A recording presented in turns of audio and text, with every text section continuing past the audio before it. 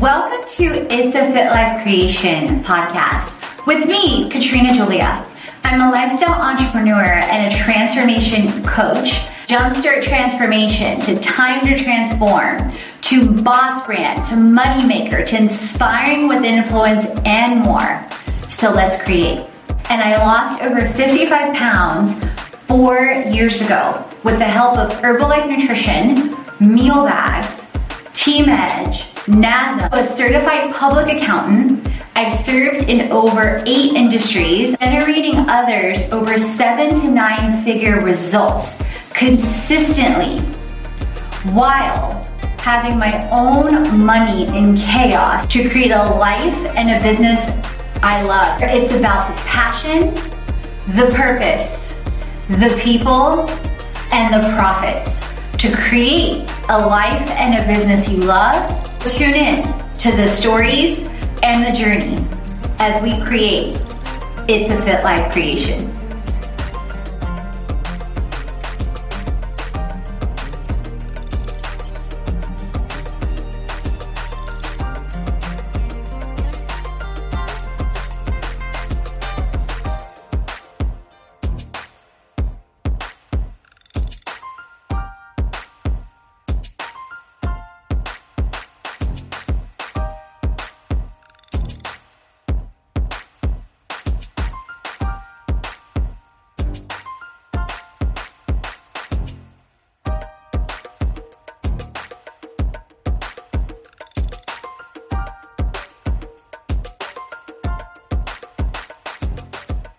Welcome to Amazing Adventures with Ordinary People with Jen of Coleman Concierge. She is the epitome of amazing adventures, multi-passionate, super adventurous background, as you will learn. She is an overcomer, you guys, with such a strong mindset, like very few people I have seen or heard. She was a prior skier who went from an injury to reinventing herself in the spa industry. She moved to Arizona, met her husband Ed, also known as the Mad Scientist. He also travels with her around the world now, creating travel blogs and content and more. And they both believe in the transformative power of travel. Jen's passion rests in believing in not only the transformative power of travel, but the power of you, your travels, and amazing adventures around the world. Welcome, Jen. Thank you so much for having me, giving me fluffy feelings with all those kind words. I so appreciate it. I love giving fluffy feelings because then fluffy feelings, what you put out, comes back to you. So I'm so glad you got all the fluffy. It's like, do you listen to, you probably do, to Tom Bilau's The Impact Theory? No, but it sounds like I need to. You do, because I've listened to him and how he edifies and brings up people with his intros. And he featured one of my mentors, Garen Jones, and ever since then, I'm like, okay, I got to be on my game with these like intros. He's amazing. So thank you for that. So what would you like to first share with the community, Jen? Oh boy, I don't even know where to start. Just thank you so much for having me. This is such a wonderful opportunity and I so appreciate it. And, you know, I hope through the course of our discussion that we're able to have people get to know me better and get to know our mission and our goal of where we're going with our website, and hopefully maybe serve as a little bit of inspiration for someone that is either looking to adventure or might be struggling with something in their life and looking to move forward and reinvent themselves. I love that. And thank you for sharing that. And thank you for being willing. And I know we found you, correct me if I'm wrong, or you found us via Blogger Bridge. Correct. So I always love to edify the sources because there's so many sources now, social media, platforms, influencer marketing, and Chris, who's the creator of Blogger Bridge, is amazing. And I connected with him through TBEX. and have used his tool, one of over 10. So always get to meet incredible people just like you. So thank you for being here and being interested. So talk to us, Jen, about amazing adventures, and obviously your life itself, like many of ours, has been an incredible story, has been an incredible journey, and an incredible adventure. And there's so much, and one of the questions I always, so keep this in the back of your mind. Anytime we have a feature, I always like people to leave and feel like they have bared their soul. Will do. Okay. I will do my best. Okay. I will get it unzipped and ready to go. So with that in mind, how did your parents and your childhood or early years influence you? Basically, I was raised in a pretty wealthy family, and I was taught from a really early age, first off, all about how to get along in society. They made me go through cotillion, which led into debutante. And at the time, I really hated it. But I do have to say that the ability from a young child on learning how to get along in situations with people that were prestigious or distinguished or nice dinners, that sort of thing has helped me out in spades moving forward with the different people that I've had to meet and interact with, wearing all of the different hats as I have throughout the years. And they also instilled in me a very strong sense of, I would say, perseverance, not giving up. They let me know that I'm never going to be the best. I'm probably never going to be the worst, but it's up to me to be the best I possibly can be. So I need to look towards that and work hard towards that and never, ever give up. I love both of those points. So one, I want to hit on the perseverance, because I think a couple of things. Obviously, with your story, which we'll get into with, reinventing yourself multiple times, I love how in your bio you talk about that you are a chronic non-repeater. Yes. That made me laugh. I was like, I could totally relate to that, because there's so many things to love in this world and to try, right? Oh my gosh, yes. Too many. So I love the perseverance aspect that, like you said, that was instilled in you to keep going, to keep creating, to keep reinventing, no matter what the circumstances in life can look like. And then also, like you said, the cotillion, which, many of us, like myself included, I've never had that kind of experience. And so it's figuring out how to be both, someone that loves lifestyle and loves working out and et cetera, but to also how to be a lady, so, and in those avenues. And it's very different or not very different. It depends on the setting, depends on the person, but it depends on if how you present yourself, and then in what settings, and having that intuition or that psychological kind of know-how, and then kind of reading in between the lines, like, how is this person, while still being true to yourself. So just having that expression and that freedom. Absolutely, absolutely. And you should have seen the devastated look on my mother's face the first time she visited me after college, and I was working at a ropes course, and she comes up on the course, and I'm tied up to a tree with a guy on belay with tree sap on me, no makeup, hair in a ponytail, and she was just like, wow, this is not what I trained you to be. I so love that. It reminds me, you just gave me a flashback. My parents live in Bulgaria now, and I was visiting them. I typically visit them at least once a year. And last year when I was visiting them, I handed the phone to my mom, and I was like, hey, do a boomerang. And I started twisting and turning, and my dad's just shaking his head. He's like, oh my God.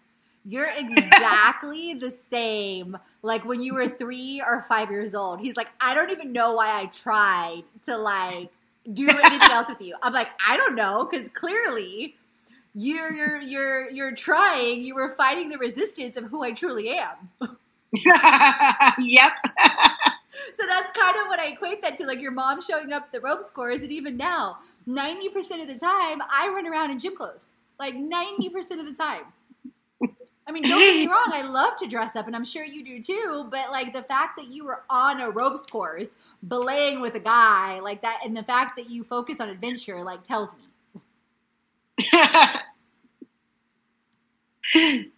Yep, it's been something that I didn't do a lot of outdoorsy stuff growing up, with the exception of skiing. My parents, that was the one outdoorsy thing I grew up doing, was skiing, and ironically, that was the one thing in this world that I actually could do athletically, because the gods of athleticism hated my guts. They hated me. I was picked last for every team. I mean, like, don't even get me started with anybody in near vicinity if I had a Frisbee or a ball in my hand, because, like, the person off to the side of me, slightly behind, would have gotten whacked. I'm just awful at everything athletically. I dropped running the mile for the first time in junior high, found out I had asthma. Wow.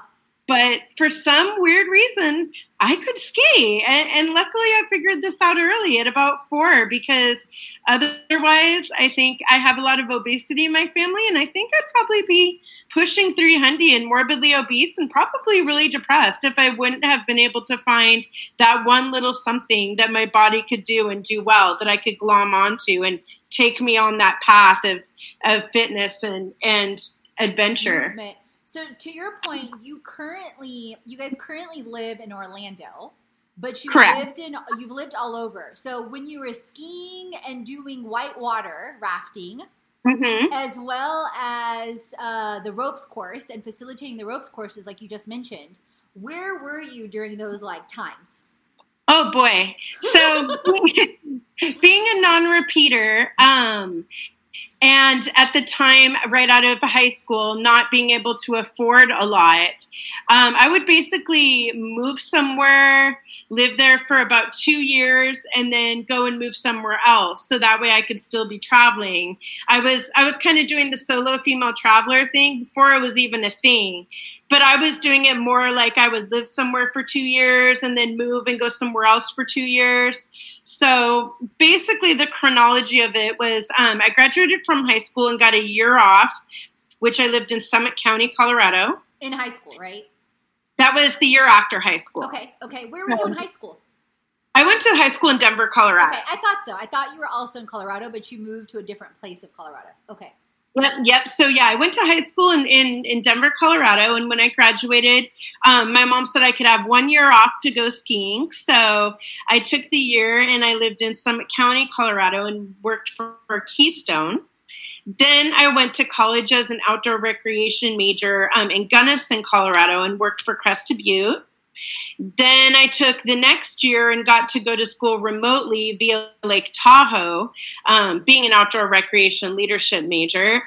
So I did that for a year, came back to Crested Butte. At that point, finance was really tough. And since I was already working as a professional ski instructor and doing ropes courses and so forth in the summertime, I kind of felt like it was pointless at that point to continue on with college for a major that I was already doing professionally. So I ended up stopping college at that point and taught the year in Crested Butte.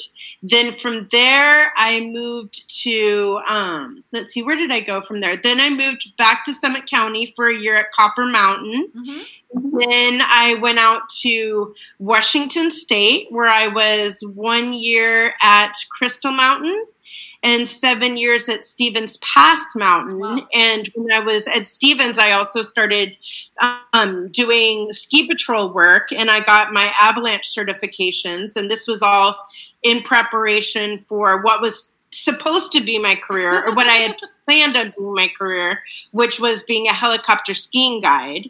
So, basically, I was pretty well on my way toward attaining that career goal when I had torn ligaments in my knee. At that point, it was probably my 4th or 5th knee surgery. I was 26 years old. And the doctors that were in to fix my ligaments told me that, unfortunately, my cartilage was very severely degenerated, well past what I should have at my age. And they actually advised me at that point in time that I should quit skiing, get a desk job, that I needed to get my knees replaced. And that was that. And for me, skiing being my greatest passion, it was tough enough to have to start saying goodbye to the possibility of becoming a helicopter skiing guide.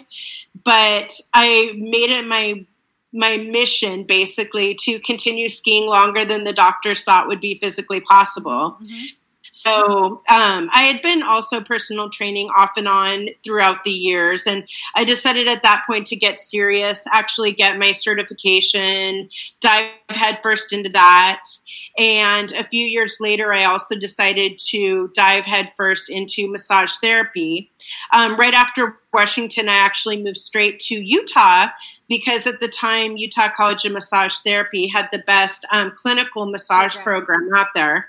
And I was able to also teach skiing for Alta Ski Resort. So moved out there, got certified for massage, and worked at Alta. From there, I moved to Mount Bachelor, Oregon for a couple years. Then from there, I moved to, where did I go from Mount Bachelor? I went to Whitefish, Montana, and that was when my knees finally completely went. But that was still 10 years past when the doctors thought I could possibly be able to ski. So that was amazing. Mm-hmm. And then at that point in time, that's what led me to seek out employment somewhere hot and sunny and brought me to Tucson, Arizona. Wow. So many things there to talk about. So you were skiing since you were 4, right? Correct. So skiing basically was, it sounds like several times a week. Like it was something you were doing, like it was part of your life all the time. Then you're giving lessons. Then at different points, you're giving also things like you said in college or different points with different employers with ropes courses. Then you decide at some point you're going to be a helicopter. You get avalanche training. Mm-hmm. You're also going to be a helicopter, but then your knees get shot, basically. So scar tissue, injuries, all kinds of different things happening. And you're 26 years old or years young at that point. And the doctors are basically pushing you to say, this is it, you're done. And like you said, it was hard enough to give up the dream of also being the helicopter was it called helicopter rescue? No, it's a helicopter skiing guide. So when people can book a like a heli ski trip in usually Canada or Alaska, and I'd be the one that would be, making sure that it's all safe for them and then guiding them down. Okay, perfect. So basically, instead of going up a ski lift, you're going up on the helicopter. Exactly. Got it. So giving up that, because I would imagine, obviously, you're going up to higher peaks, the impact on the knees, etc. So already knowing you're giving up that, then saying, okay, I'm willing to do that, but I refuse to accept your prognosis or your diagnosis that I'm done. So let me do personal training, let me do other holistic care, let me take even better care of my body. And I know I'm going to have to deal with this at some point, but let me give myself some more time with skiing. Mm-hmm. So you gave yourself an extra 10 years, which is huge because so many times people accept someone else's opinion, whether it's a doctor or not, because this can happen in, in finances, in entrepreneurship, in dreams, and so many things. People accept someone else's opinion and, as gospel. And it reminds me, have you seen the movie Breakthrough? No, I have not. Oh my God, I think you would love it. It's such a powerful movie for what's possible and mindset. It's a true story. And awesome. It's produced by Devon Franklin. It's based on a book. It's Chrissy Metz is the main character. It's about, she's a mom. She's an adoptive mom with her husband. Their adoptive son ends up breaking through the ice when him and his friends are playing over like an icy lake in the middle of winter in Missouri. He ends up being in the water for about 15 minutes before he gets CPR. Exactly. Long story short, because this is in the preview, this is in the book and all that, he ends up surviving. Through prayer, through belief, through all this stuff. And the doctors, of course, they're like, this is not scientifically possible. His brain has been deprived of oxygen. This. So even if he wakes up, this is going to happen. He ended up waking up I want to say 3 to 5 days later, I can't remember exactly the time frame, completely healed. Completely, as if he had never gone into the icy water. Wow, that's amazing. I think I recall now that movie. It's the gal is the one that's from the About Us TV show. Oh my gosh. I've never seen it. I don't watch TV shows, but I know I think she was in Hairspray. I think. Okay, she's a little bit of a she's like a plus size girl, very beautiful. Yes. Yeah, I know what you're talking about. Yes. So the movie is so powerful. So as you were talking, because I just saw it this weekend, because I love to watch movies for like personal development, it came to mind because my whole intention was behind belief. That I believe no one gets to tell you what you will and won't believe but you. Mm-hmm. And so I commend you and acknowledge you for in that moment. Like most people would have just said, okay, that's it. You were like, no. I'll give up this, but I'm not going to give up this. I'm going to fight for this because I want to continue to do it. Then you go to Utah, right? Mm-hmm. So experience Utah, which I haven't been to yet, and that's definitely on the list. Then you decide to Arizona. So tell us, so obviously all these pivotal moments of impact are happening in your life. And you keep rising up. And then also, you talked about, and I want to talk about this. You were like, let me stop going to college because I'm already getting paid what I would get paid regardless of the degree, and I don't really see the value or the return on getting the degree. Mm-hmm. And I think so many times, especially back then, it was like, go to school, get a degree, you have to have a degree, this, that, and the other. And back then, like you said, you were already like a travel blogger, entrepreneur, all the things. But back then, we didn't have social media. We didn't have influencer marketing. We didn't have all these ways to create and design our own media that we do today. But you already saw that, and you're like, okay, I'm not going to go to college. I'm going to go and move to these different places and have these different experiences. And then Utah. And then how did Arizona come about? So basically the way that came about is, after Utah, then from there I ended up, I believe in, Oregon and then Montana. And when I was in Montana, that's when the knees finally just completely went. I was teaching still, but I had to drop down to part-time because the level of pain and dysfunction was really, really high. I basically had no cartilage left in my knees at all. Wow. Did you have surgery in Montana? What's that? Did you end up having surgery in Montana? No. What ended up happening was, so at that point in time, I knew that I actually had to quit my job just after the first of the year, quit teaching because it just was not working. And at that point, I knew that I needed to get a really good corporate job, a job that I would be able to actually have benefits, and health insurance and so forth. And those sort of jobs are very few and far between as a massage therapist. It's extremely hard to get them. So I knew that I would need to go to a 4-star resort. And I also knew I would have to go somewhere that was brand new, that was just getting built. Because in spa world, as I'm sure it is in many other businesses, there's a hierarchy. And if I were to come in somewhere already established, it would be extremely difficult to impossible to get through the hierarchy of the other people that had already been there and done their time. If they weren't something wasn't happening. Pardon me? If they weren't leaving or something wasn't happening with the company, etc. Exactly. So I just started basically stalking the websites of all the top resort spas. So Ritz-Carlton, Four Seasons, Fairmont, all those places. And I sure enough found out that Ritz-Carlton was going to be opening up a brand new resort with a spa in Tucson, Arizona. So that basically satisfied both of my needs. Being being able to go somewhere with no pre-established hierarchy that was a big corporate entity. And I did hear that Ritz-Carlton was amazing to their employees. So they were a company I very much wanted to work for. And secondly, it would get me somewhere hot and sunny because I really needed to get skiing out of my reality, because being somewhere where skiing was in my face all the time was so hard. I can't even tell you. I mean, I fell into probably the worst depression I've ever been in my life at that point. I mean, like they say in literature, they call it the dark night of the soul. And boy, it was completely black and starless. I can imagine, because for basically as long as you had ever known, skiing in a sense was your, who you were and your identity, so to speak. So it was like a ripping apart. And I can definitely relate to a dark night of the soul, not related at all to skiing or health, but just in general. And I think many people can in different avenues, whether it's something that they can no longer do, whether it's a relationship, whether it's love, whatever it is. Just figuring out who you are and then reinventing yourself.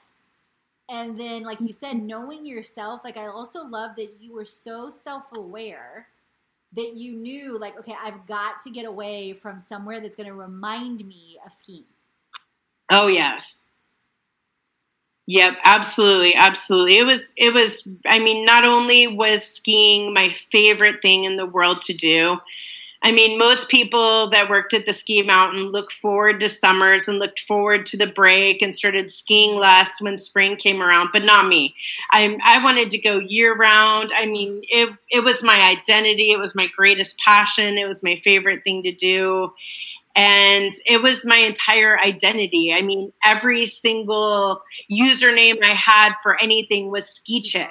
I mean, it was me. And I did have the spa thing and I was good at it, but really I had no idea who I was, and it wasn't, I loved it and I was good at it, but it wasn't a passion like skiing was. And I didn't know if I could ever find that or feel that ever again.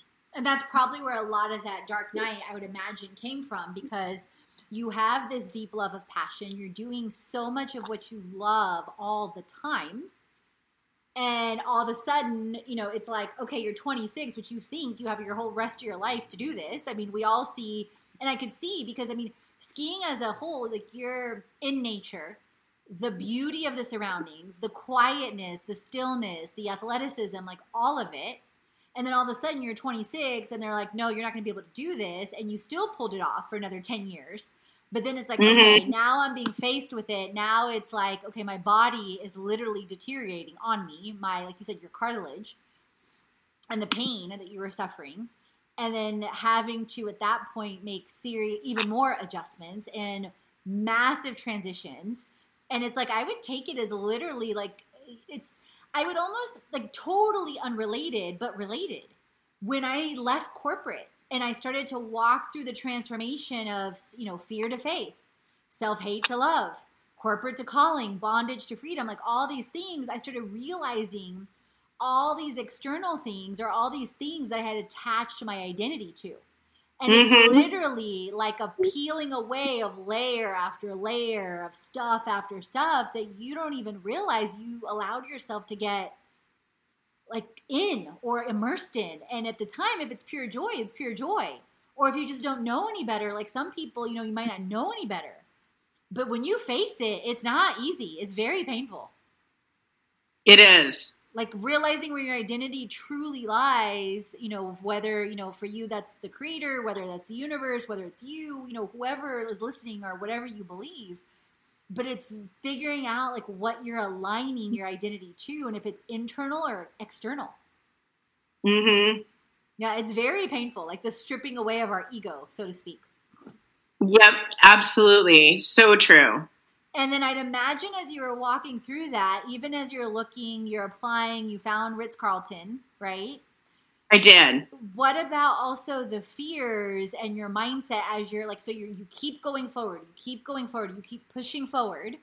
But like, what were, like you mentioned, the dark night of the soul, what are some other things that are going through your mind and your fears? Oh boy. Well, the whole thing was actually just so scary. I mean, I was living in my dream place too, literally right up on the mountain. I had a downstairs caretaker apartment in a multi-million-dollar log house. I would literally walk out my stairs, flip on my skis, and ski down to the lift. I could look at the lift line from my front windows. Gorgeous place. Whitefish, Montana in and of itself is still one of my favorite places in this world.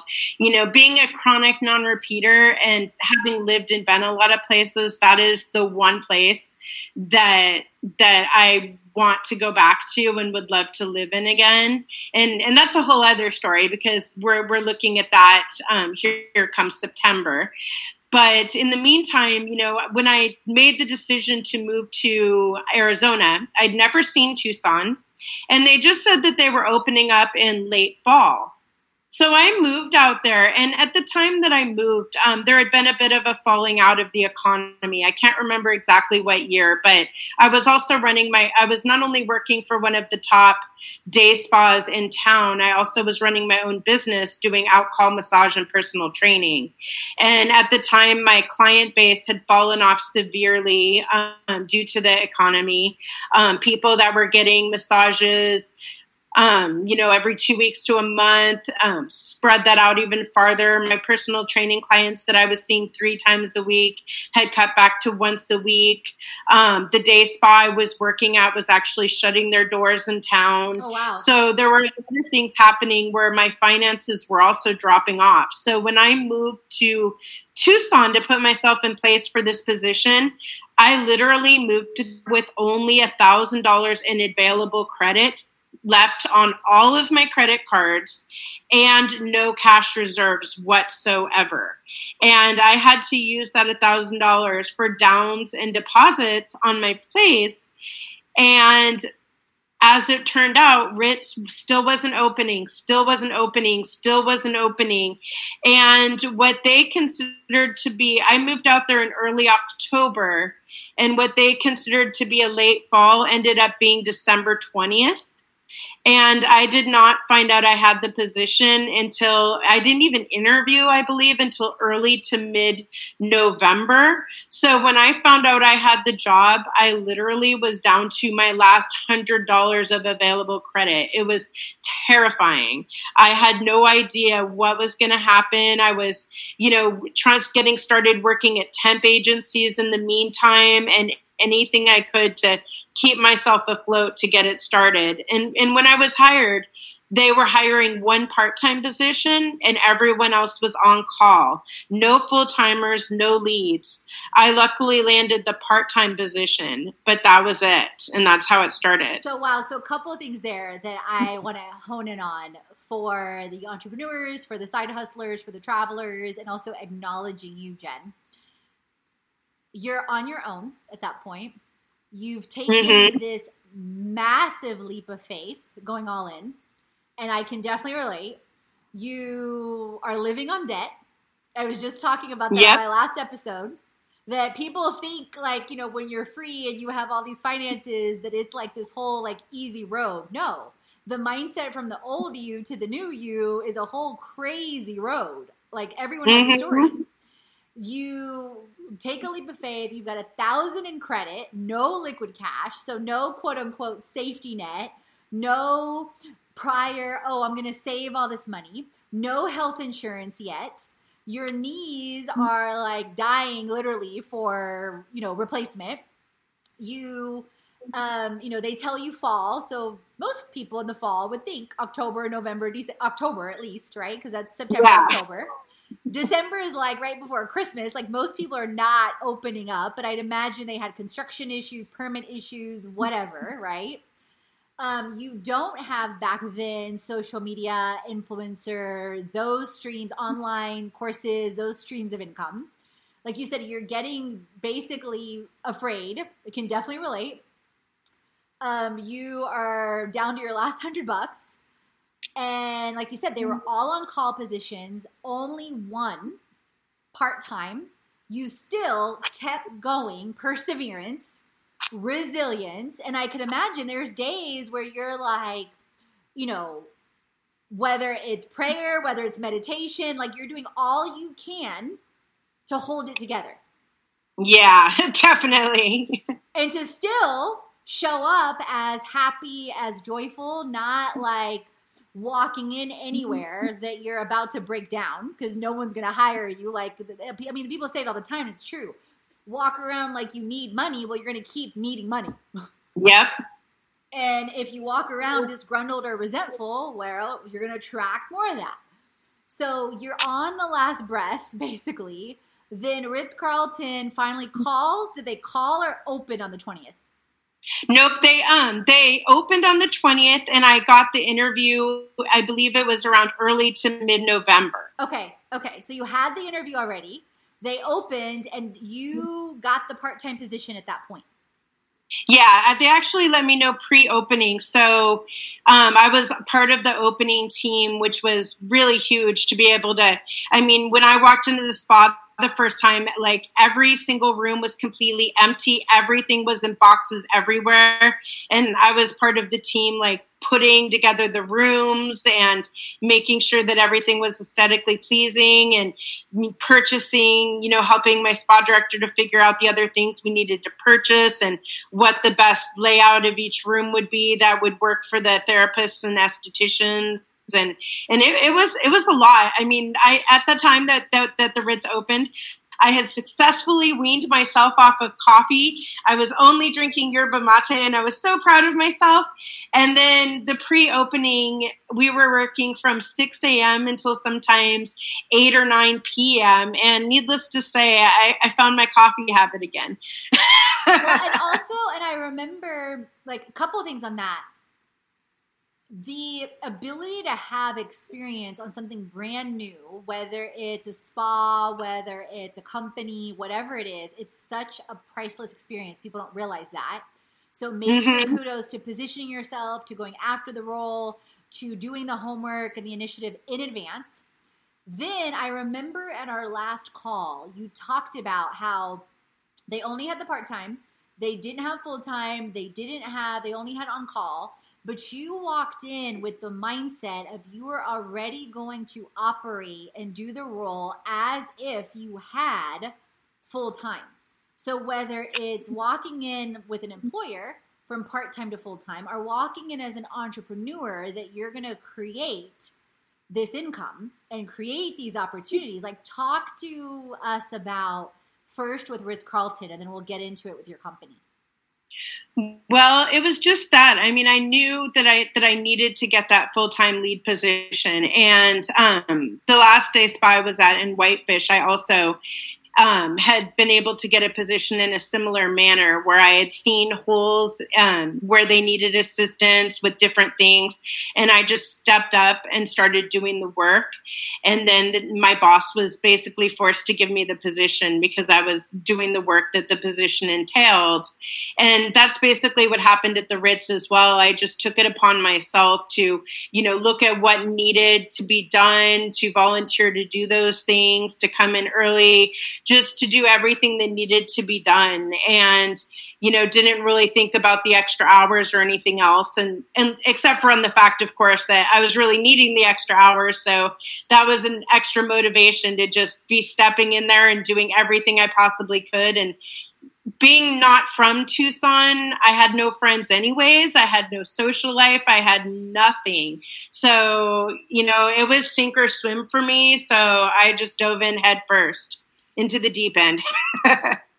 So many things with that I love, that you put yourself out there. You didn't ask, like you knew at that point, like they're like, okay, there's no role, but you refused to listen once again to what the external world is telling you. You're like, whether it's this position or another position that's going to find me, I'm going to do the work here. And either they're going to reward me or I'm going to find something else, but I'm going to go all in. And I'm going to put myself out there and create value. I'm going to take initiative and I'm going to execute. And I think so many times, whether people work for companies, they wait for people to promote them. And I'm like, no, They're looking to see who's already a leader well in advance of them promoting you. Yep. When I was in corporate, I never stayed in a role more than a year to a year and a half because I always walked in with the mindset of entrepreneur. I'm going to own this role. I'm going to create 10 times to 20 times more value than this role. I always got approached for promotions. And when I became an entrepreneur, it's the same thing.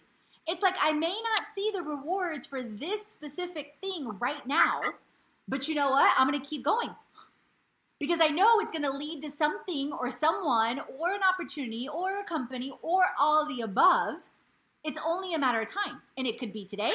It could be tomorrow. It could be next week. And it's having that mindset that you still, like what you said your parents said to you. And my parents were definitely the same. Like, show up as the best you can be and show up as the role or the income or the financial freedom or the time and location freedom that you want today. Absolutely. Not tomorrow, not next week, not next month, not when you get a $3,000, $10,000 per month for social media or a multi-year agreement. Like, don't wait for that. Show people that you're already capable of it all. Absolutely. Absolutely. It's like fake it till you make it, but you're not faking it. You're showing up with your genuine self. You know what I say? Faith it till you make it, because you're literally acting in faith already as if you have it, even if you don't. Yep. Like you were already setting up the studio, setting up this, setting that. So it's almost like if the manager didn't give you the full-time position, it would have been like cuckoo banana. Like, why would you go try to hire someone when she's already doing it and she's doing a great job? That was my theory. And thankfully it worked out. Exactly. So what happened first? Did you have the surgery or did you meet your husband, Ed, first? Like, what happened first? So it kind of turned out weird. I had planned on, once I had the roles and so forth, in Tucson, Arizona, business falls off quite a bit in the summertime. As you can imagine, not a lot of people want to come travel to Tucson when the daytime highs are well over 100 degrees. So that's kind of the time in the spa where we can, take extended time off and so forth. Things really slow down. So I had planned on taking my 3 months that I had allocated off for FMLA and short-term disability and so forth. And my surgeon did not want to replace both knees at once. He wanted to do them a month apart, because he felt like if I had one knee that was a little bit more solid, it would make the recovery on both better, which I can agree with, having gone through it now. But so I had the one knee done, and on the way to the hospital a month later to get my other knee done, my mom had come to stay with me and help me out during this time. We were involved in a really, really severe car accident that actually ended up totaling my mom's car, gave her a knee injury that her knee had to get replaced, and a low back injury. I had a massive back injury, and the airbag deployed up the inside of my leg that I was supposed to have replaced. I had my leg up on the dash because I was doing a meditation CD because I'm terrified of needles, believe it or not. So I was doing a meditation CD because of to try to help me with the IV, with the needle thing. And basically this car, their tire popped. They lost control, came straight across the highway, right into the right lane where we were. Luckily, my mom saw the car and pumped her brakes, but we were in a Durango, and this was a big steel Suburban, and we T-boned the Suburban. It landed on its roof. Thankfully, everyone was okay. My mom and I had the worst injuries, but that ended up doing so much damage to the leg I was supposed to have replaced. By the time it healed enough to be able to have the surgery, my FMLA had run out. Wow. And at that point, I didn't have the option to have the other knee replaced until a year and a half later, until basically not the following summer, but the summer after that. Wow. So the knee replacements ended up a little more staggered than we expected. And So at the time, once I had recovered from my knee surgery, since the only place I ever was work in the gym, I decided that I would make a point to start online dating again. I'd been doing it off and on through all my moves. And I had made a goal that once I had kind of lost some of the yuckiness and weight from the knee surgery, I would get back on that dating horse and start doing some online dating. And so my husband was probably my fourth or fifth online date that I did after coming back from my first knee replacement before my second. Oh, wow. I didn't realize that you met him through online dating. I thought you guys randomly met. I know we talked about it some last time, but not to that level of detail. So, wow. So you, like, all this stuff happens. Like, your mom comes down to help you. Then on top of everything else that you're walking through, you end up literally being slammed with a car accident, including your mom. Like you said, yep. You guys had the worst of it. Thankfully, nobody else from the other car was hurt. So that all of that's a miracle in itself from what you just described from the freeway and the tire busting. Then, yes, it was terrifying. Then you make a decision that you're like, okay, I'm ready for love, basically. And then use what you wanted to use, and then you meet your husband. Yep. And it's so ironic too. You know, they say that people come into your life at a time when you're ready.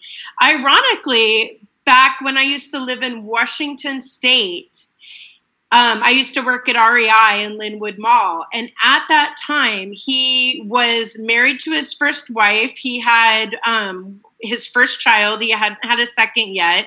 And he was actually working at the same mall at Future Shop, just a few doors down. And he used to love to come in and shop at REI. And so there's a pretty good chance that we met back then and did not even know each other to be like who we do now. But, you know, so it's funny how our lives have sort of interlapped again. And when I met him online, he literally lived 2 miles down the road from me, and he was dating another girl in my apartment building. In Colorado? Yeah. In Colorado? No, in Tucson. Okay, wow. So the REI store connection, which was in what state? That was when I lived in Washington State. So that was in Washington State. Then he was dating someone down in the same building. And then you make the decision that you're like, okay, I'm going to go online. And then you actually meet. Yep. Wow. So yeah, it's just so funny. It's kind of like we were meant to be, but we had to wait till we'd both gone through our stuff and matured enough to be ready for one another. No, absolutely. And your timing. So you guys met in Tucson. And he works as a scientist, but he also travels with you with some of your trips and different things as well. Yeah, he's basically he works in aeronautics. He's a physicist. He's a physicist engineer, and so the physicists are sort of like the nutty professors of the engineering world, if you will. So, but you know, he's basically a rocket scientist. So there's a lot of jokes that go on with that, especially when he messes something up. And I'm just like, dude, really? Does it take a rocket scientist? Well, it's so funny because I could imagine you're Miss Free Spirit, right? And then I could see where he's also rocket scientist, but also I'm just looking at some of his info, also loves adventure, stable dad, but also has a deep-seated need for travel and wants to travel. So I could see how you guys mesh really, really, really well together. So how quickly, I'm just curious about your courtship also. How quickly did you guys get married? Oh man, so our courtship's actually pretty hilarious because my sister-in-law was always telling me that I needed to go nerd, but I always loved the super charismatic adrenaline junkie adventure boys. I'm with your sister, and I can see why because you're very free spirit. But go ahead. Yeah, so that was my breed, and my mom at the time was like, you're almost 40, and you need to just give up on these hot built athletic guys, and you need to find someone more stable, and you need to compromise. And I wasn't really feeling the compromising thing, but I definitely knew I needed to change breeds. And so when I saw him online, he was relatively attractive, but his clothing was so uber nerdy. It was just atrocious. But ironically, I really liked what he had to say in his profile. The two things that really stand out to this day were, one of my big things is I feel like my time is my most valuable commodity. And if you mess me around for my time, like, you are done in my life. And one of the things he had said is that, I believe your time is valuable, and I will be where I say I'm going to be, and I will call you when I say I will call you. And the fact that he took the time to put that in his profile, I loved. And then I also thought his catchphrase was hilarious, that he's the most adventurous nerd that I would ever meet. That was his catchphrase. And so he sent me this wink, and I looked at him and I thought, God, this guy is such a dork. But I really liked what he had to say. So I just wrote him a super snarky comment back, and I was like, oh, you're the most adventurous nerd I'll ever meet. You're quietly confident, aren't you? So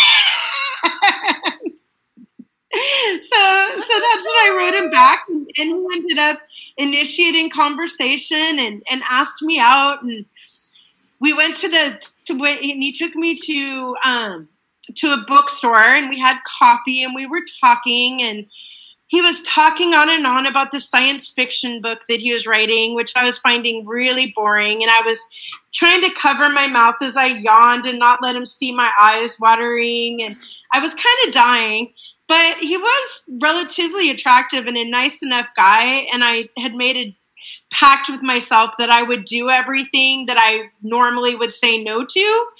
And so I decided, and he had all the moves too, which I could not figure out how this nerdy guy had like this mad game, because he had mad game. He had like all the little touches, and he even like asked me out for the next date on that date and gave me like a hug and a kiss on the cheek right by my mouth. And he had all the moves, like he had it down. So he had the science. The rocket scientist had the science down.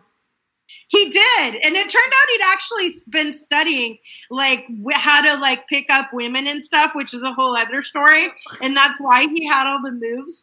But he definitely had all the moves. And that's so cute, I just was not sure about him for the longest time. I mean, our fourth date, luckily he brought some wine, and it was this beautiful hike and picnic. And so the travel started to be stimulated.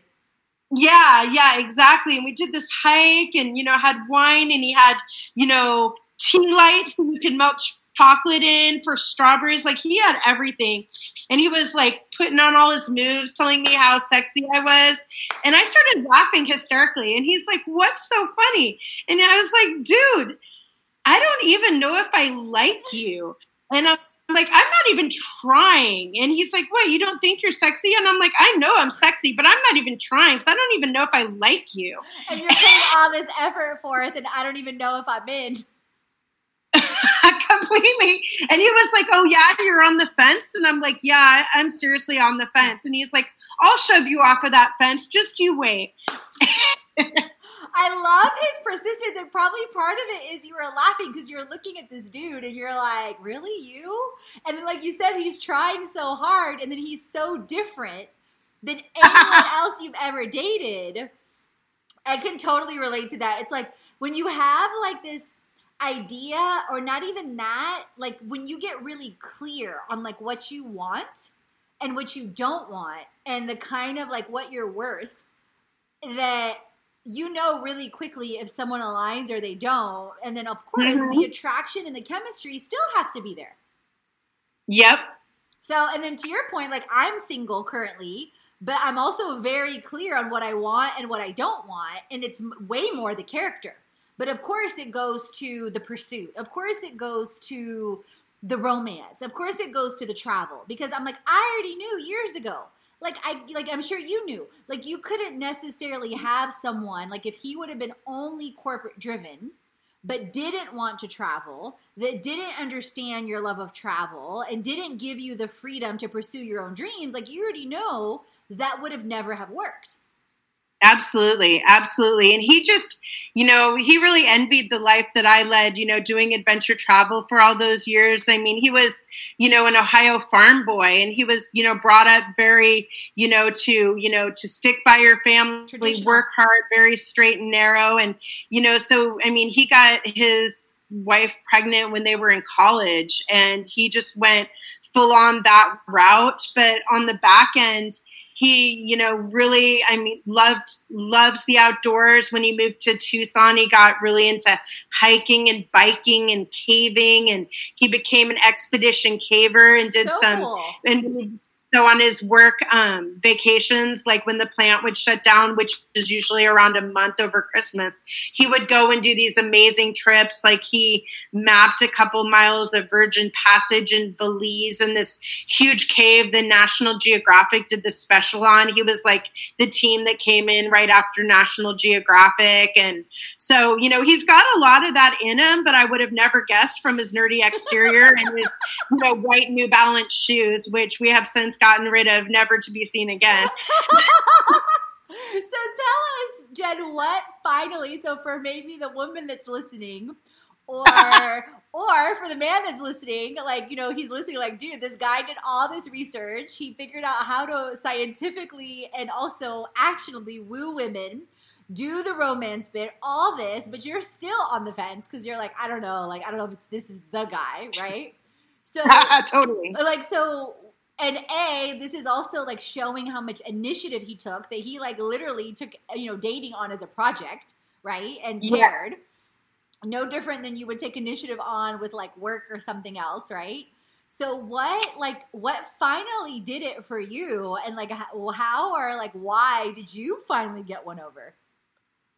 I think it was just time and allowing myself to be open to the fact that it might not be the exact package that I was expecting, but yet it has all the components that I was looking for, and even some that I didn't know I was looking for, if that makes sense. Totally. It was just really being open to the person that he is.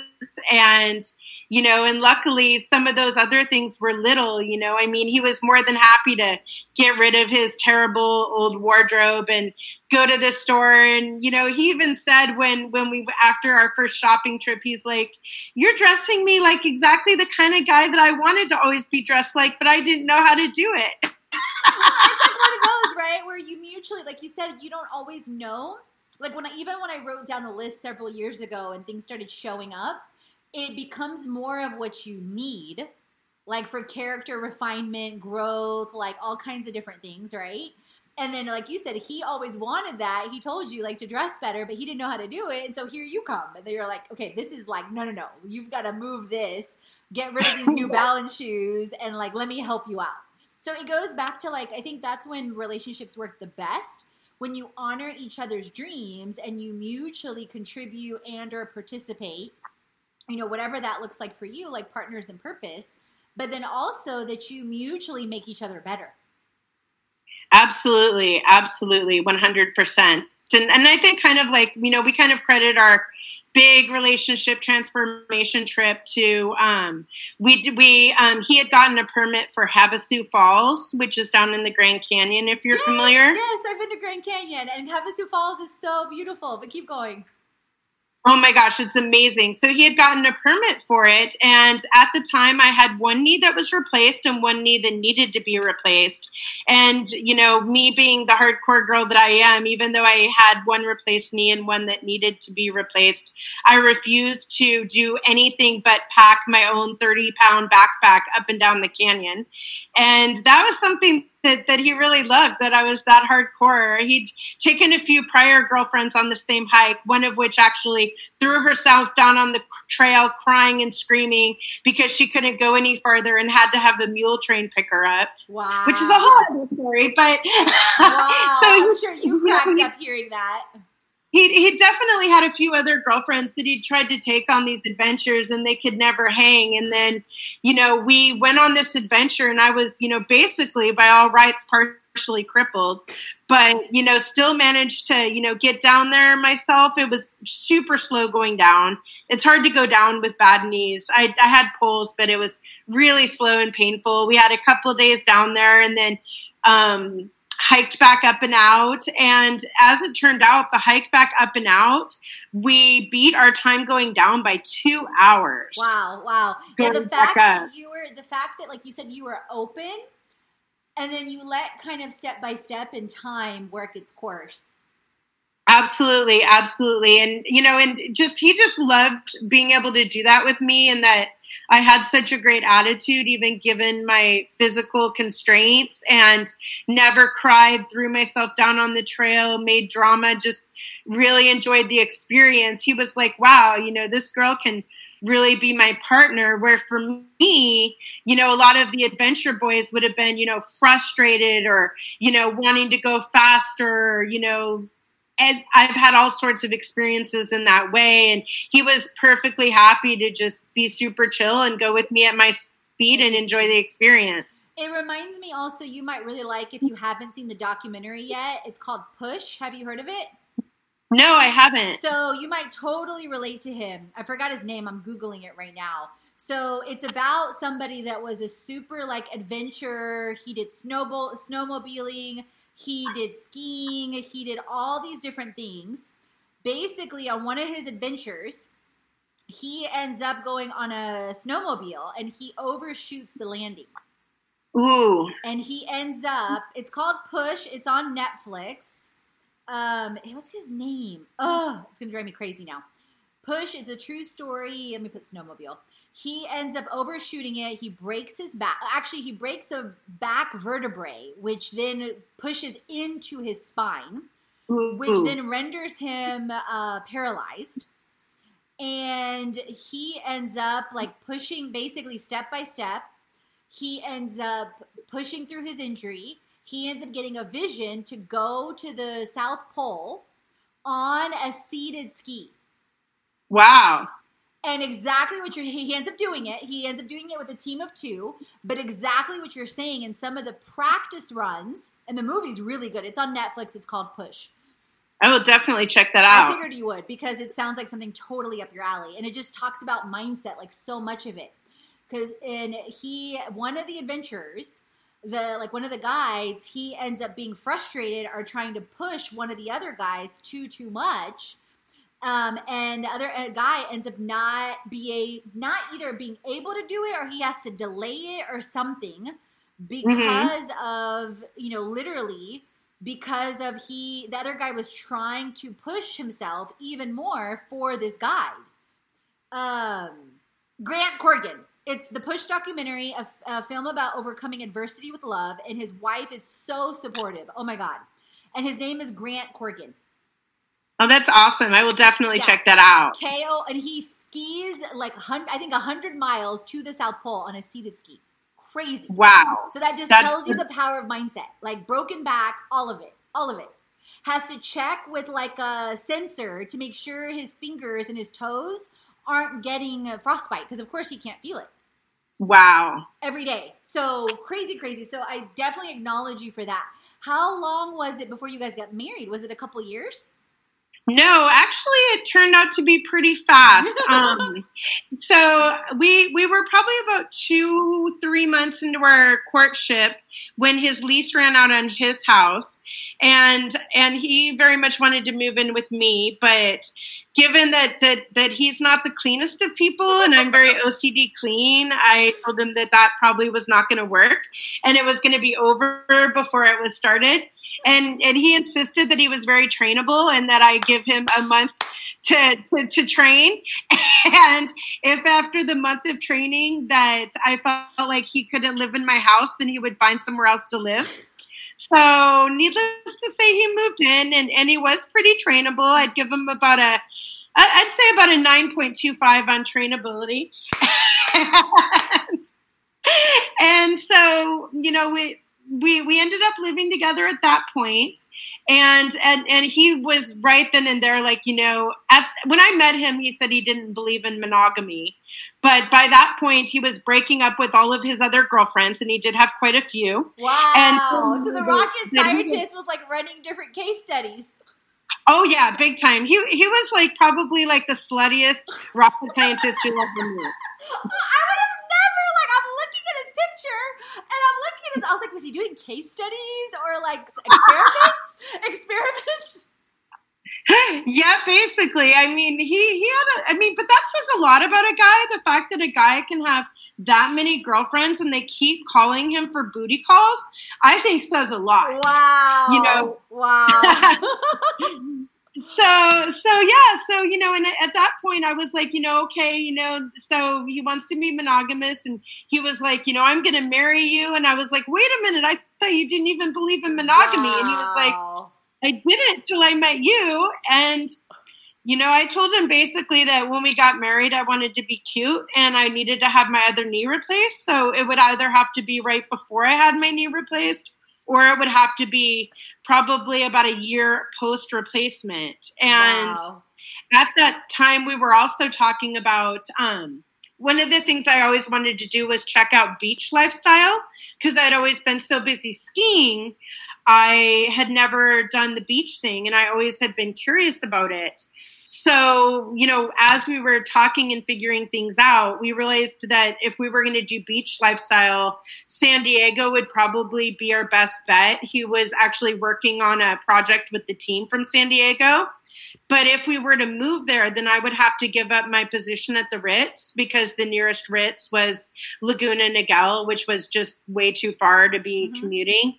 So at that point, you know, he was like, well, you know, let's just get married because I want you to be able to make this move and give up your position and feel confident that you're going to be well taken care of.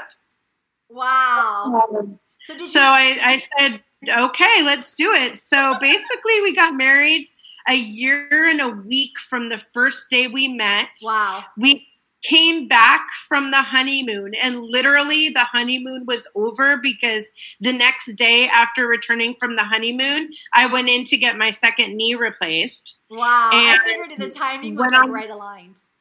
So yeah, I went on my FMLA, came back, stayed at the Ritz for an additional year, and then we transitioned out to San Diego from there. Wow. So you meet him, within a year you're married, you get your second knee surgery. So when did Coleman's Concierge start to come about?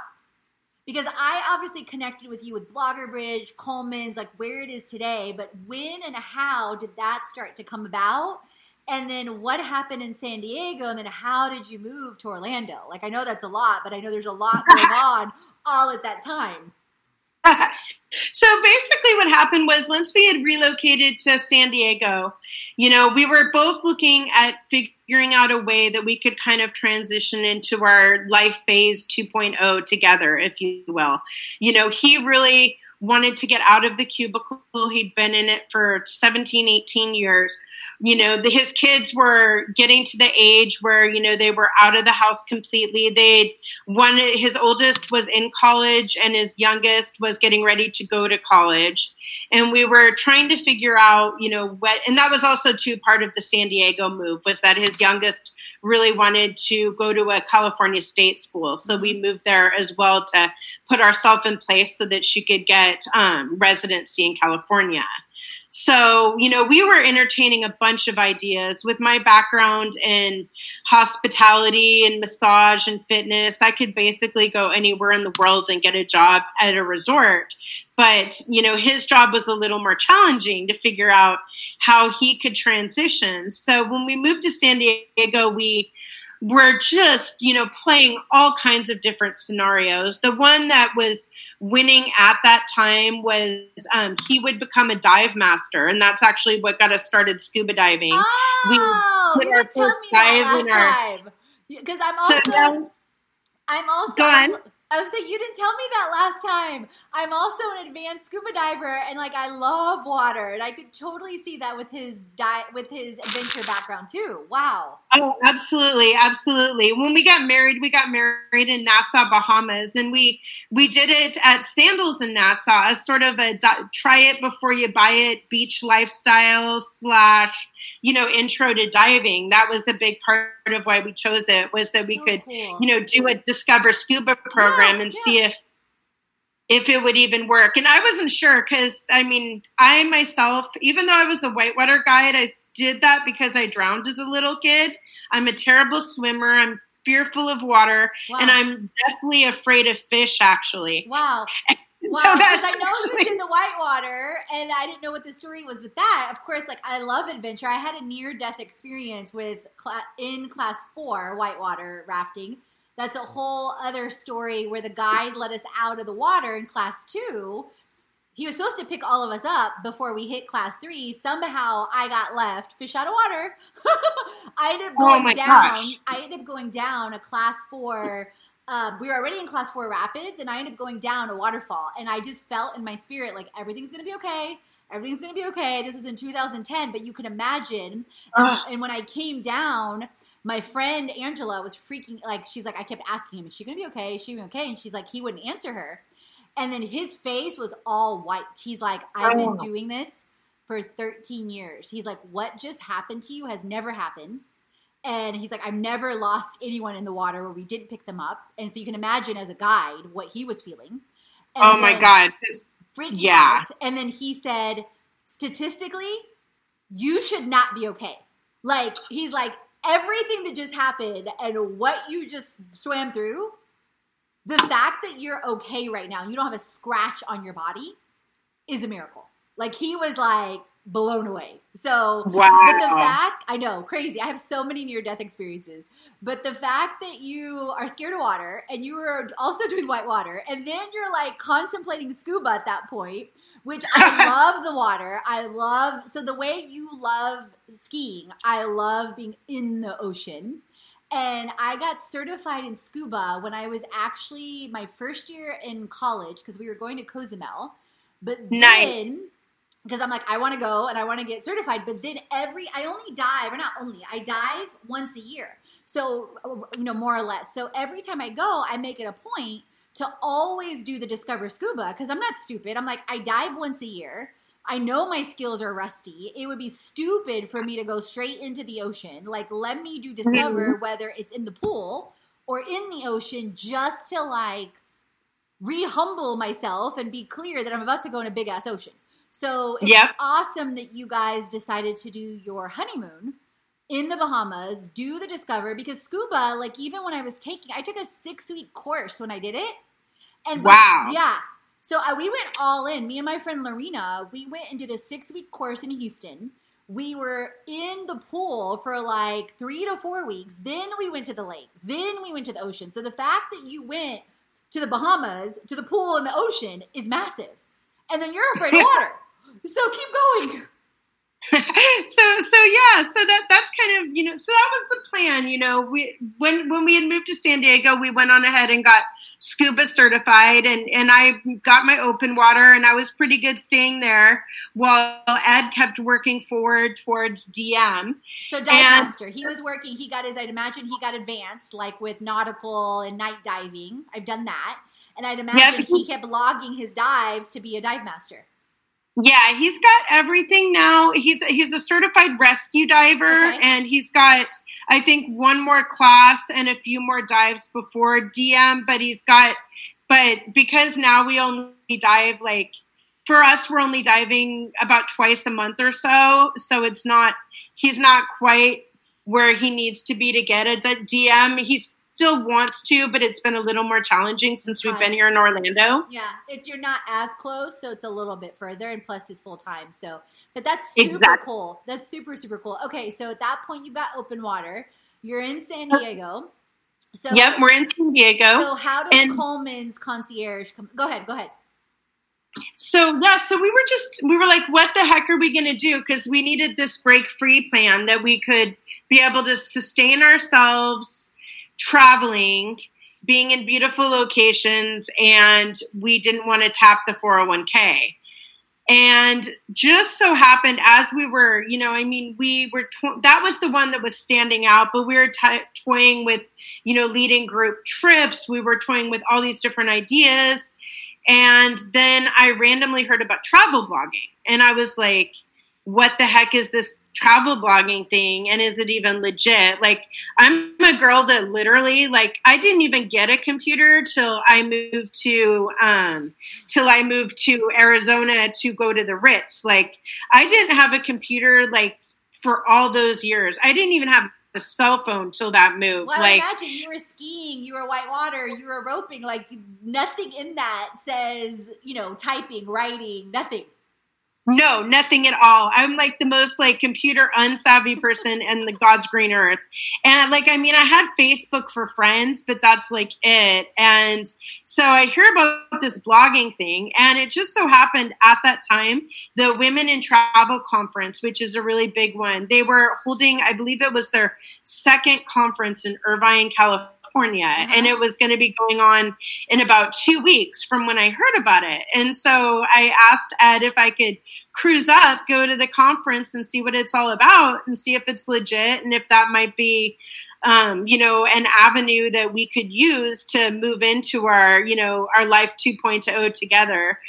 And so I went up to the conference and it blew my ever-loving mind. I mean, like, it was this whole new world that I had no idea even existed.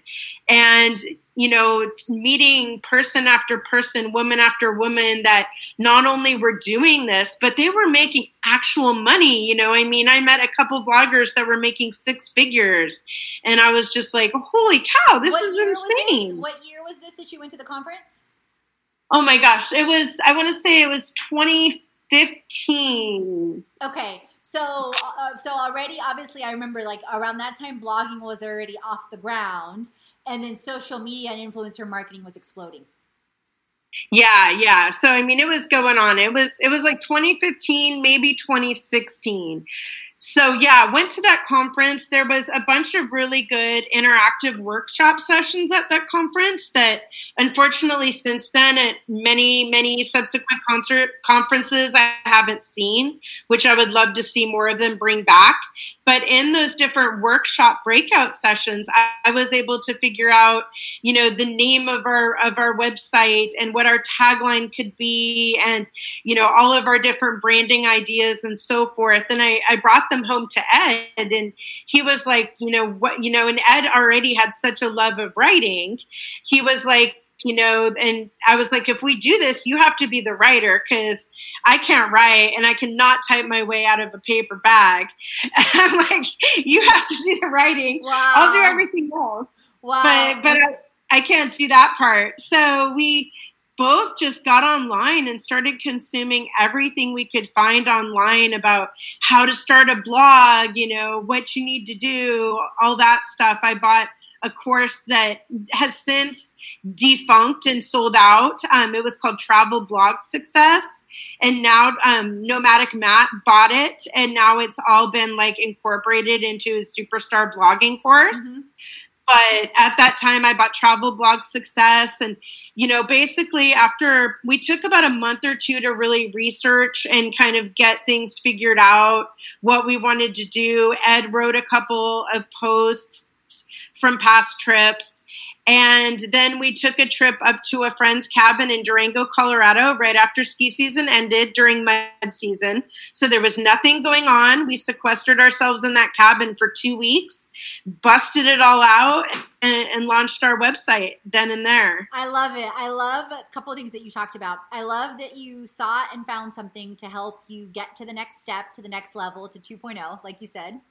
I love that, like you also highlighted this, and I talk about this all the time. Like everything that I do or we do is always hands-on, exactly why you're talking about, because so many people, we can listen to theory all day long, but the biggest thing is figuring out how to do it.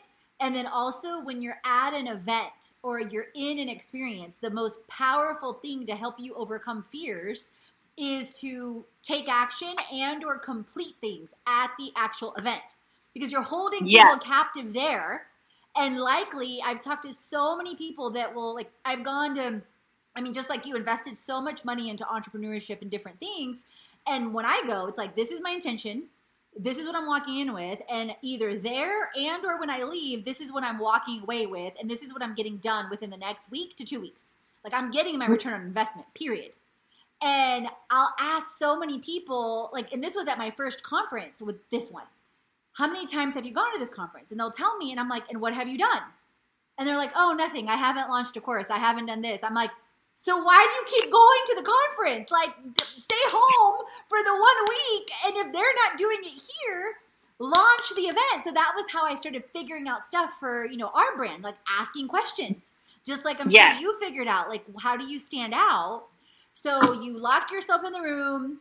You guys were there at the cabin. You knock out the website. You knock out the blogs. You start figuring out what you're doing. This is still 2015, right? It was 2015, 2016. Our blog officially launched. We hit the 3-year mark. So I guess it would have been 2016 because we hit the 3-year mark like May, June of this year. Okay. So now I know from just talking to you before and looking at your website, you guys have won multiple awards. You've gone on multiple trips and adventures. So like from locking yourself in that cabin to what happened, like what were like you would say like your 1 to 3 pivotal points to get you to where you are today? Oh boy. Tell you, the thing about blogging that's really tough, there's a couple things. That one of them is that, it's a lot of times pretty thankless. I came from a profession, when I was teaching skiing, when people almost on the daily would be so appreciative of what I helped them accomplish, teaching them that they could get down this slope or use this technique. And even massage, it wasn't uncommon at least once a week for people to tell me it was the best massage they'd ever had. Could I come home with them to...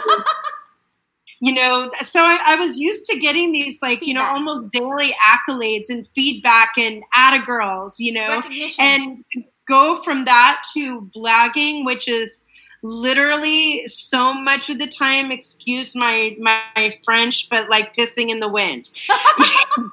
You're just like creating, putting it out there, and just hoping for like some little blip of like something to happen. So I love that you started. Let me pause there because I love that you started the point with that because it's a long-term game. It's delayed gratifications. It's not instant. Like I tell people that all the time, whether it's a blog, whether it's a podcast, unless you already have a huge audience or unless, you're at a certain point, it's going to take some time to build the traction. And then, like you said, you start to get these notes or these letters or these emails like, oh my God, thank you. This content's so helpful. But it takes I know I didn't start getting those or we didn't start getting those till after like over 50 episodes, after over 50 posts of consistency and showing up, period, no matter what. And social, like you can do microblogging on Instagram or other platforms. But a blog or a podcast, you often don't see traction and like recognition for a while or brands recognizing. Yeah. Absolutely a long while. And that's kind of, if someone was starting a blog or a website, that's the very first thing I tell everyone is just launch it. No one's going to freaking see it or care anyways for at least the first 6 months to a year. Yeah. There is a thing called the Google Sandbox, and it's absolutely real and it's completely legit. And so you just got to launch that baby, keep creating content, be consistent, keep working, be consistent, hit your deadlines, even though you're the only one making yourself accountable, because that's how you're going to get out of that sandbox. I think a lot of travel bloggers like to tell the lie of, oh, I started my website for my friends and family and everyone just started coming to it and they liked my content so much. I figured I should just start doing this professionally. And anyone that's in this gig knows that is total BS. Well, it takes time. It's a lot of hard work and a lot of promotion for anyone to even find your stuff. And to your point, even once you have an established presence, then it becomes the outreach, the pitching, whether it's for press trips, whether it's for social media, whether it's for influencer marketing groups, whatever it is that your target is, or all the above. It's like we talked about before we started recording. It's a constant seed planting, game.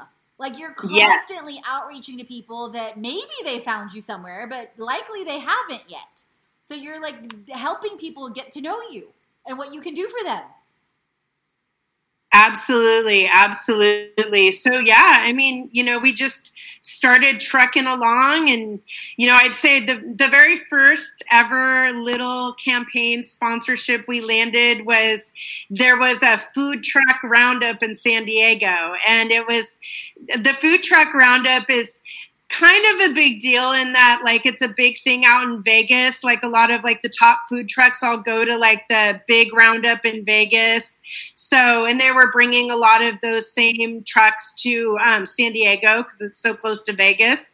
And so we landed sponsored VIP tickets for that and got to try all the trucks and meet the guy that started the food truck roundup and stuff. And so that was kind of our very first sponsored post, if you will, which, at the time now is really not on brand anymore, but we were just happy to land something. Well, you were starting. It's where you started. And that's, I think, another point that people need to realize. You start somewhere, and it's key to also remain humble and appreciative and grateful, because someone's still offering you something that they would otherwise get money for. Yep. Do a great job and then leverage that case study and that piece of content for your next collaboration that you outreach for, or the next way you want to create community, or whatever it is. That sometimes people think you like automatically you're going to get to point, whatever, but that's not the case. So like, what are some of so as you guys grew, what are some of your favorite experiences and or what you learned throughout that process to get more stable, to generate more income, etc.? Oh boy. Well, I feel like we're still really learning. I mean, when I speak with people, I tell them that we're basically like toddler bloggers at this point. We know just enough to be dangerous. I equate the business to a baby too. I'm like, the baby's 4 now. Exactly. We know enough to be dangerous. We can get around, pretty self-sufficiently. However, we're not completely self-sufficient, as any 3-year-old is not. So thankfully, we still have my husband's corporate job and corporate money behind us. But if we do stay on track as we are, we're looking to be completely financially independent of his corporate job and dependent on the website, as well as location independent within the next 3 to 5 years, if That's things awesome. go on track as we're hoping that they will. Mm-hmm. So that's kind of the hope and the goal right now. And I would say probably we've had a lot of pivotal moments. Our first big campaign we landed that ended up being pivotal in our life, and also ironically in my youngest stepdaughter's life, was we landed a campaign for a week in a what at the time was a new Ayurvedic retreat in Sri Lanka. So cool. I met one of the tourism head. His name escapes me right now, but at the TBEX conference last year, he was there for Sri Lanka. Nice. Yeah. No, that's awesome. Because, to your point, what people don't realize, with blogging, with entrepreneurship, with lifestyle entrepreneurship, whatever it is, you can truly create whatever it is that you want, but it's no different than regular employment in the sense of you have to show up all the time, but the paycheck doesn't show up front. No.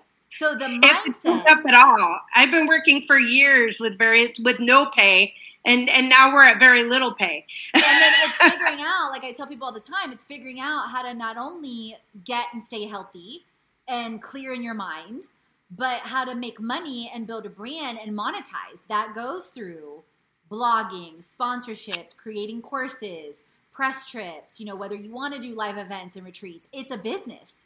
And if you treat it like a hobby, well, it's going to be a hobby income. But if you want to really get focused and have it build a business, there's a lot of skills that most of us did not grow up with handed to us that you have to learn to get over the hump to stability and to freedom.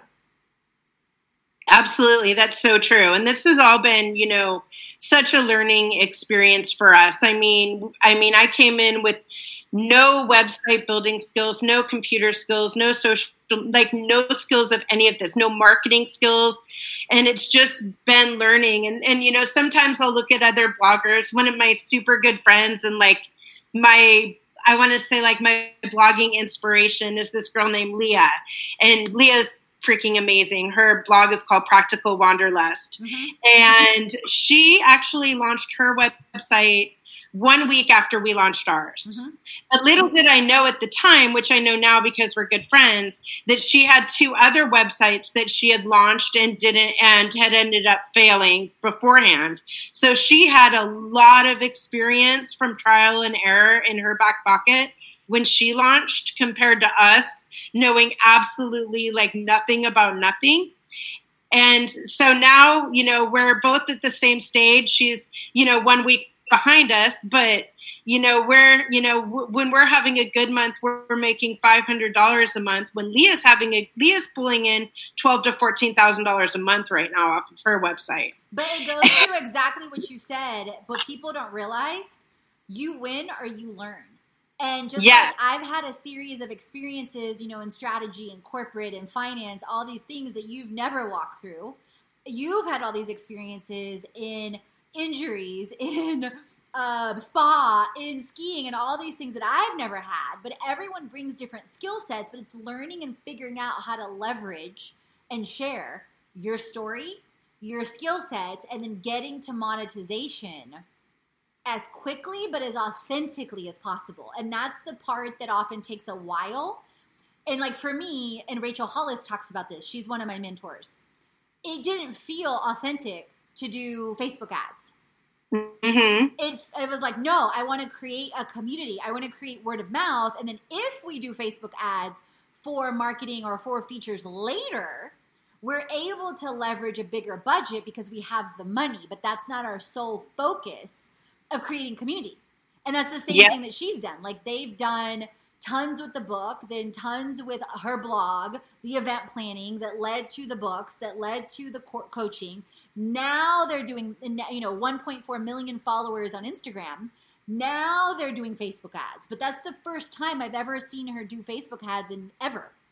But that goes to figuring out what your way is, your communication, your style. And that's everything from your social media to your website, to a webinar, to a blog post. It's figuring out that style that feels like you.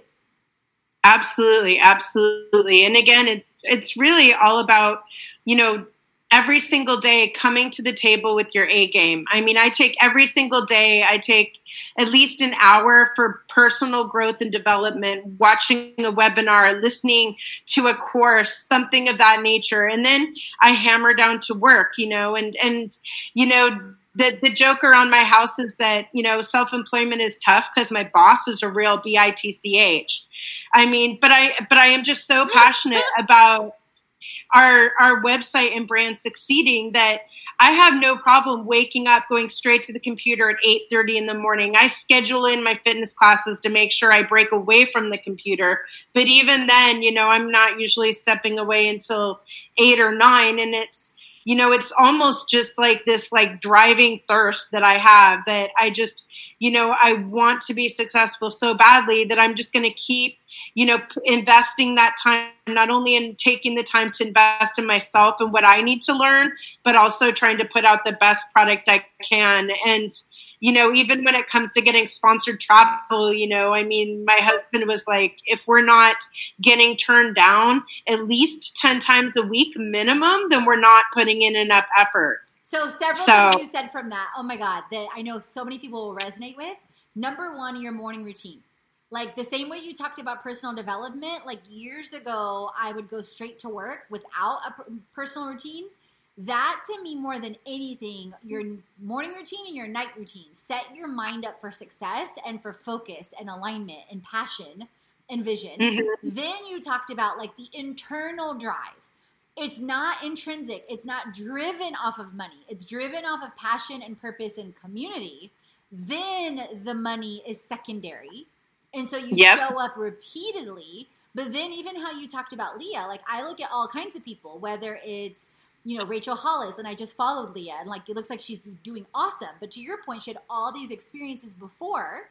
I looked at people like her, or like Melissa Griffin in the blogging space, or Jenna Kutcher, or Jenna's amazing. Yeah, like her authenticity, like how she shares about her family, Mr. Sixpack, the baby, Rachel Hollis, like, and even different people in our community, like with Herbalife. I look at like my mentor Garen Jones, Celeste Richmond, and I'm sure you've got plenty of people that I look at them as inspirations. Like, you're here, I'm here, you were once here. You're helping me see that there's possibility on the other side of all this, just if I keep going and don't quit and keep learning. Like, you hammered those points all through that you're like, oh, my boss is a BA. But you have to be like that. You have to be accountable way before the money's rolling in. Yep. Absolutely. Absolutely. And that's the difference with employers or entrepreneurship. Yeah, you can go and get a job 50, 100, 200K, but you have to show up 8 to 5 plus whatever, and you get your paycheck.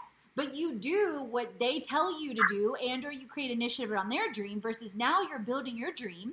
It's no different than Steve Jobs started, in Wozniak from a garage, Bill Gates. I mean, so many other people. We all start at zero. Yep. So, oh my God, so many different amazing points in this chat. So where do you see Coleman's Concierge going as we wrap up? So, again, we're really hoping to just continue working on increasing the traffic to our website and thus the streams of revenue, getting more, we're starting to get more and more sponsored travel and working with more and more brands and destinations, which is amazing. The more we do that, then of course, the more we're going to be building up our portfolio, which will be helpful going forward. And, we're really hoping that, kind of, we have a couple yardsticks sort of measuring us, if you will. We've got 2 cats, which are incorporated into our logo. They make this C for Coleman Concierge.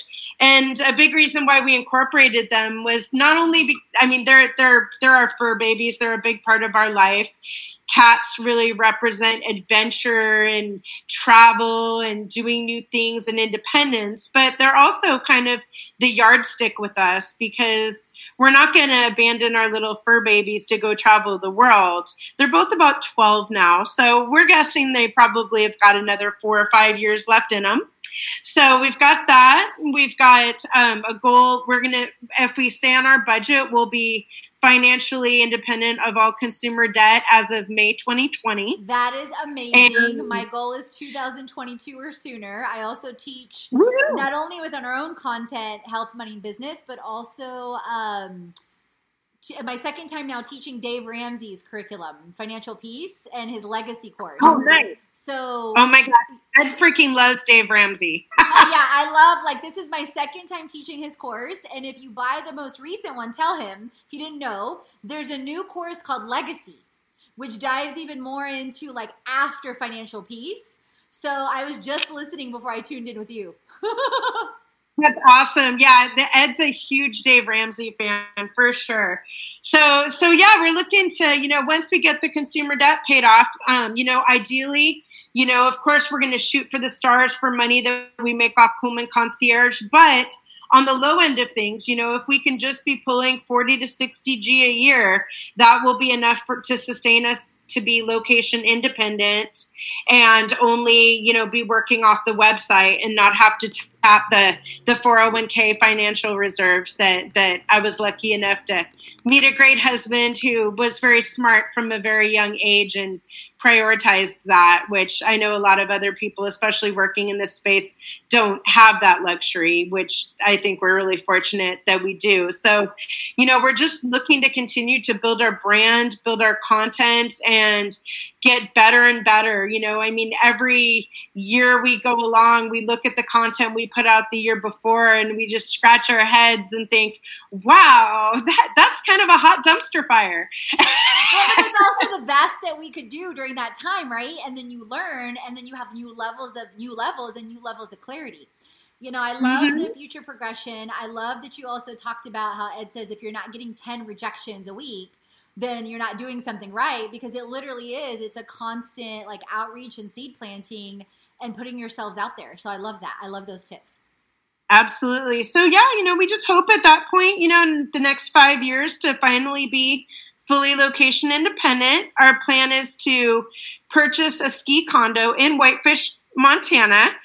We're actually going out there and meeting with a realtor during TBEX Awesome. in September to figure out kind of the feasibility of that, and having it be actually a rental property during ski season. And and at that point we'll be traveling around the world doing different campaigns. We really want to embrace a slow travel model where we can really embed in a country and a city for, at least 2 weeks, if not 6 weeks, and work closely with the DMOs and CVBs to really create content both for us and maybe help out them or their vendors in also creating content and bringing more tourism in. We'll probably do some stays sponsored at hotels and otherwise do the house sitting thing. Mm-hmm. And then as with all websites, it's really important to take time during the year to really go back through old content and make sure that you're really re-optimizing all your old content, you're revamping it, you're updating it, and so forth. So we're looking to spend our summers at that ski condo in Whitefish, Montana, kind of, getting it all cleaned up from the previous season's rentals and, taking some time for ourselves, being able to, have hiking right at the doorstep, make sure that we're taking care of ourselves and our health, because life on the road, sometimes that aspect can fall by the wayside, and just spend that time, having a real life, having some downtime, focusing on that back end creation work on the website. Ed is looking to write he's actually started writing one book. That's awesome. But we have 3 books kind of in the brain bank hopper that we'd like to get out. So, utilizing that time as well to write the books and so forth. And that's kind of the plan, is just to spend most of the months of the year, 8 to 9 months of the year, location independent, traveling, slow travel, deep embedding in different communities, and then spending those summers up in the mountains of Whitefish, just regrouping, re-optimizing, getting healthy, and getting ready for the next year. I love it. I love that you talked about several things. I love that you talked about re-optimizing and repurposing, because there's so many studies out there that it takes the average person today 6 to 8 times to see something before they actually take action. Yes. So, right, spot on. And even if somebody saw it 6 months ago, they forgot. So repurposing it, new pictures, always works. I love that you talked about slow travel. We're actually planning to do a full year. And exactly to your point, in 2021, a month to 2 months per location, because I want to have a routine / I want to feel like I'm living somewhere. And I don't want to, I see how some travel bloggers, they're here 3 days, or they're here a week, then here a week, then here a week. I'm been there, done that when I was in corporate. Again, before travel blogging existed, there was a period where I was traveling 80% of the time. It destroys your health. It destroys your sleep, all of that for me. Yes, and so it does. For totally most people, I think. To the slow. And I think a lot of people listening will as well. And then to your point, you mentioned also house sitting, which some people can do even if they're not travel blogging, that they can also look into for some people that want to travel and trade. Absolutely. That's another great tip. And then, I love it. So many different things in the works and so many different things that you guys are growing. Anything else you want to add, Jen, or where to find you? Well, we can be found on many locations, of course. We can always be found at our website, ColemanConcierge.com. We do have 2 Instagram accounts. We have our main Instagram account that's more landscape and wildlife focused, which is Coleman_concierge. And then we also started another Instagram account that's kind of more lifestyle called Concierge Corner. And we actually started that one out of a need when we get some of our sponsored travel, hotels or restaurants and so forth would want visibility on our Instagram, but those sort of photos don't go well on our main feed. We found that that the people that follow Coleman Concierge do not like that type of content. So we started Concierge Corner for that reason, so that we're able to promote those other things such as restaurants, accommodations, and activities on that account. So you can always find us there. And then, of course, we're on Twitter at Coleman Concierge without the E, because Twitter didn't have enough space for our E. And the same on Pinterest as well. I love Coleman it. Concierge without the E, because Pinterest didn't have enough room for the E as well. Yeah, I was going to say, it depends on the platform. They often or sometimes don't. No, I love it. I didn't know about your other accounts. I just followed that one too, and just gave you guys a shout out on stories on that one too. Thank you so much for being here. Is there anything else you want to add in final thoughts?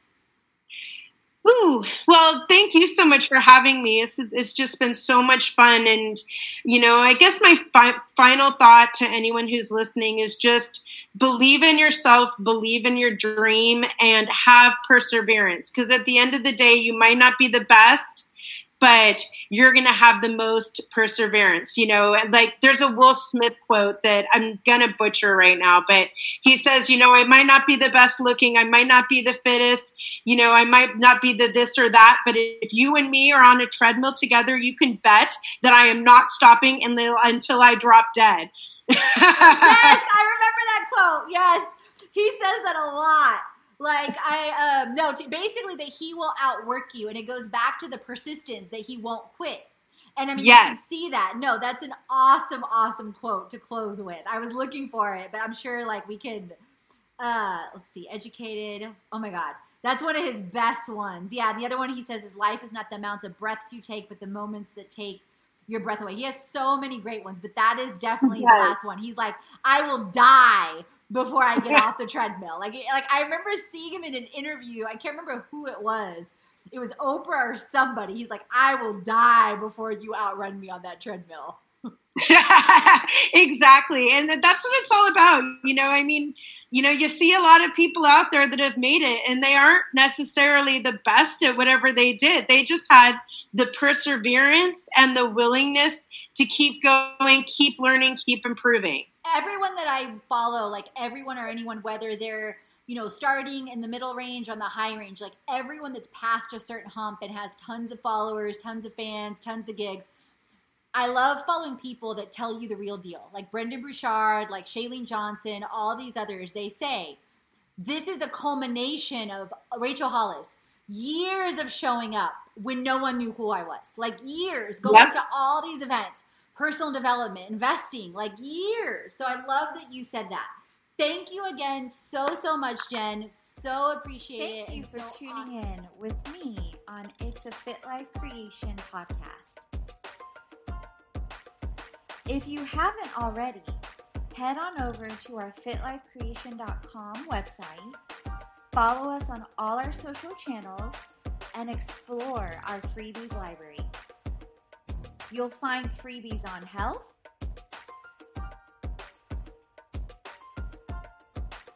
freebies on wealth, freebies on biz, and all in one.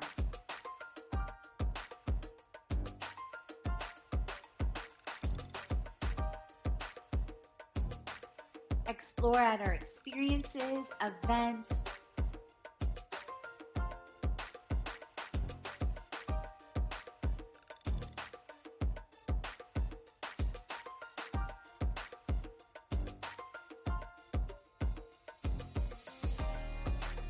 influencers. We help the community and influencers get healthy, make money, and build brands. To create a life and a business you love.